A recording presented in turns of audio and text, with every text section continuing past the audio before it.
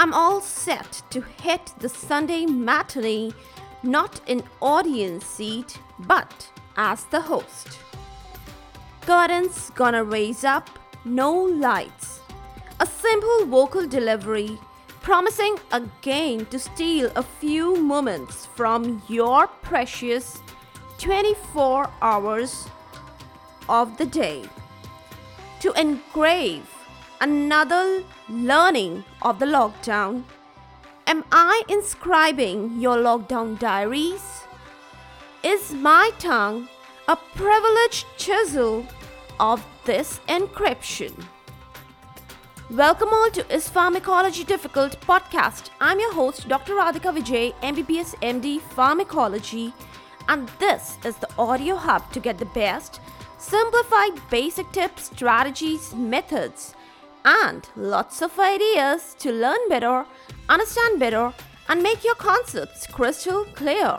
If you really find, and if there's a question hovering in your minds, is pharmacology difficult? Lend me your ears for a while and let in the magic of knowledge. The drug transfer from the administration site into the circulation is termed as absorption.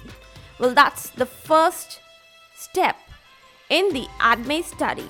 ADME, you remember, another term, a sort of an abbreviation term for pharmacokinetics. I hope you remember what does the capital ADME stands for. And today we are talking about the capital A part. Yes, we are talking about the absorption. The surrounding environment of the drug, the site of absorption, all this guides and governs the rate of absorption. And also, it decides the extent of absorption.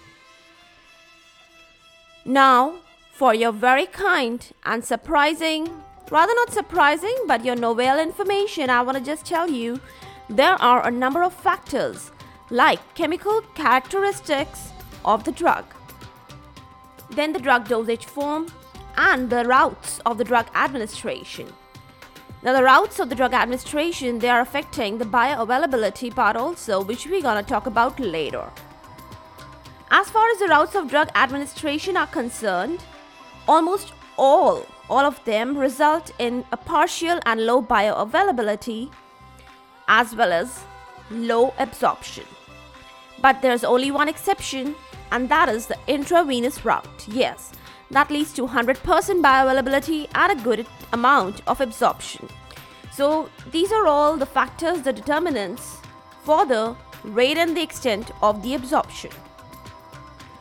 Now, let's come to directly what are the different determinants. What are these that are really affecting and guiding the whole process of the drug absorption? Their importance, it lies in knowing the site of the drug absorption. It can be stomach, it can be intestine. Then another good thing, we get to know whether they are able to bypass the pre-systemic metabolism. Now, pre-systemic metabolism, are you getting? That is, they are bypassing the first pass metabolism. Okay, that's the simple type. You can never dream of the best drug administration and improvement in the patient compliance till you know by rote the characters of the drug.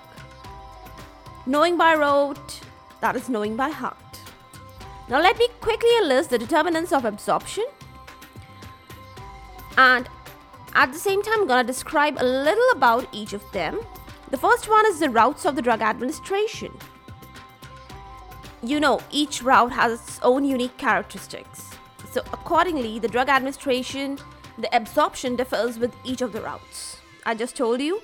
Second important determinant is the aqueous fluid dissolution at the absorption site. Now what happens is, the solid drugs, they actually dissolve very nicely in the aqueous state, not in the solid state, okay?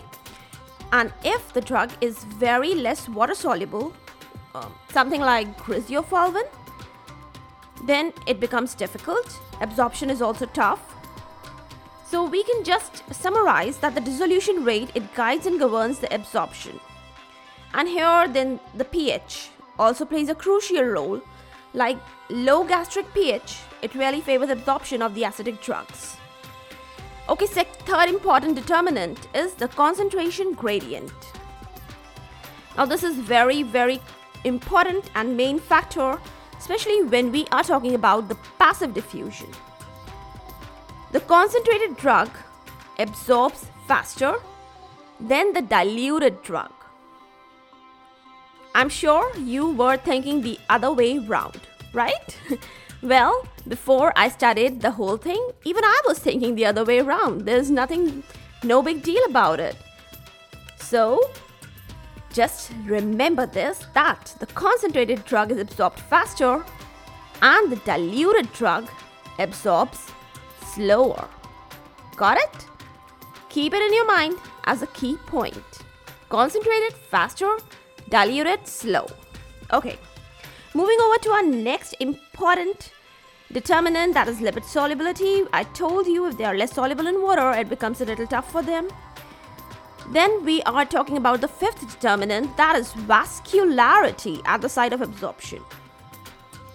See, if the blood flow is high, just imagine the surface. There's a surface and suddenly a gush of water comes. It definitely removes all the things from the surface. So if the blood flow is fast, then the drug will be removed faster from the surface. But then again, don't take it wrong here. If the blood flow is fast, it is acting as a drying wind and it is hastening the absorption by taking away the moisture. That is just a simple imagination of the dry wind blowing and the moisture is getting evaporated. But apply this concept here. If the blood flow is fast, the absorption will be hastened. Yes. So there are some tricky things here. Firstly, when we talk about the concentrated drug that absorbs faster, I told you before, just a little revision.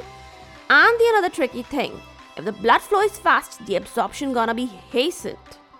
Two tricky things, keep in your mind two key points. Don't be confused, don't get your concepts wrong, just get them right. And last determinant is the absorption site, surface area. If the absorption surface area is large, then definitely it will foster and it will support, it will help out a quicker absorption, okay? A faster absorption. And if it is very small, it's narrowed down, then absorption gonna be a little tricky and difficult. That was quite simple. You can all easily guess that, but the two tricky things, again I'm gonna reminding and I'm revising. The concentration gradient and the vascularity. If your concepts are clear, you'll never be confused. Got it? Now, since it's the weekend, I'm gonna keep my talks short and nothing heavy really to overdose all of you. I just want really all to have a relaxing, a little learning weekend. It's the wind o'clock. Yes, the time to wind up. But I will leave you all with a tune riddle. Yes, a little tune riddle of my recent favorite melody. And what you have to do is simply remember and guess the renowned artist. Okay, here we go. Na na na na na, na na na na na, na na na na na,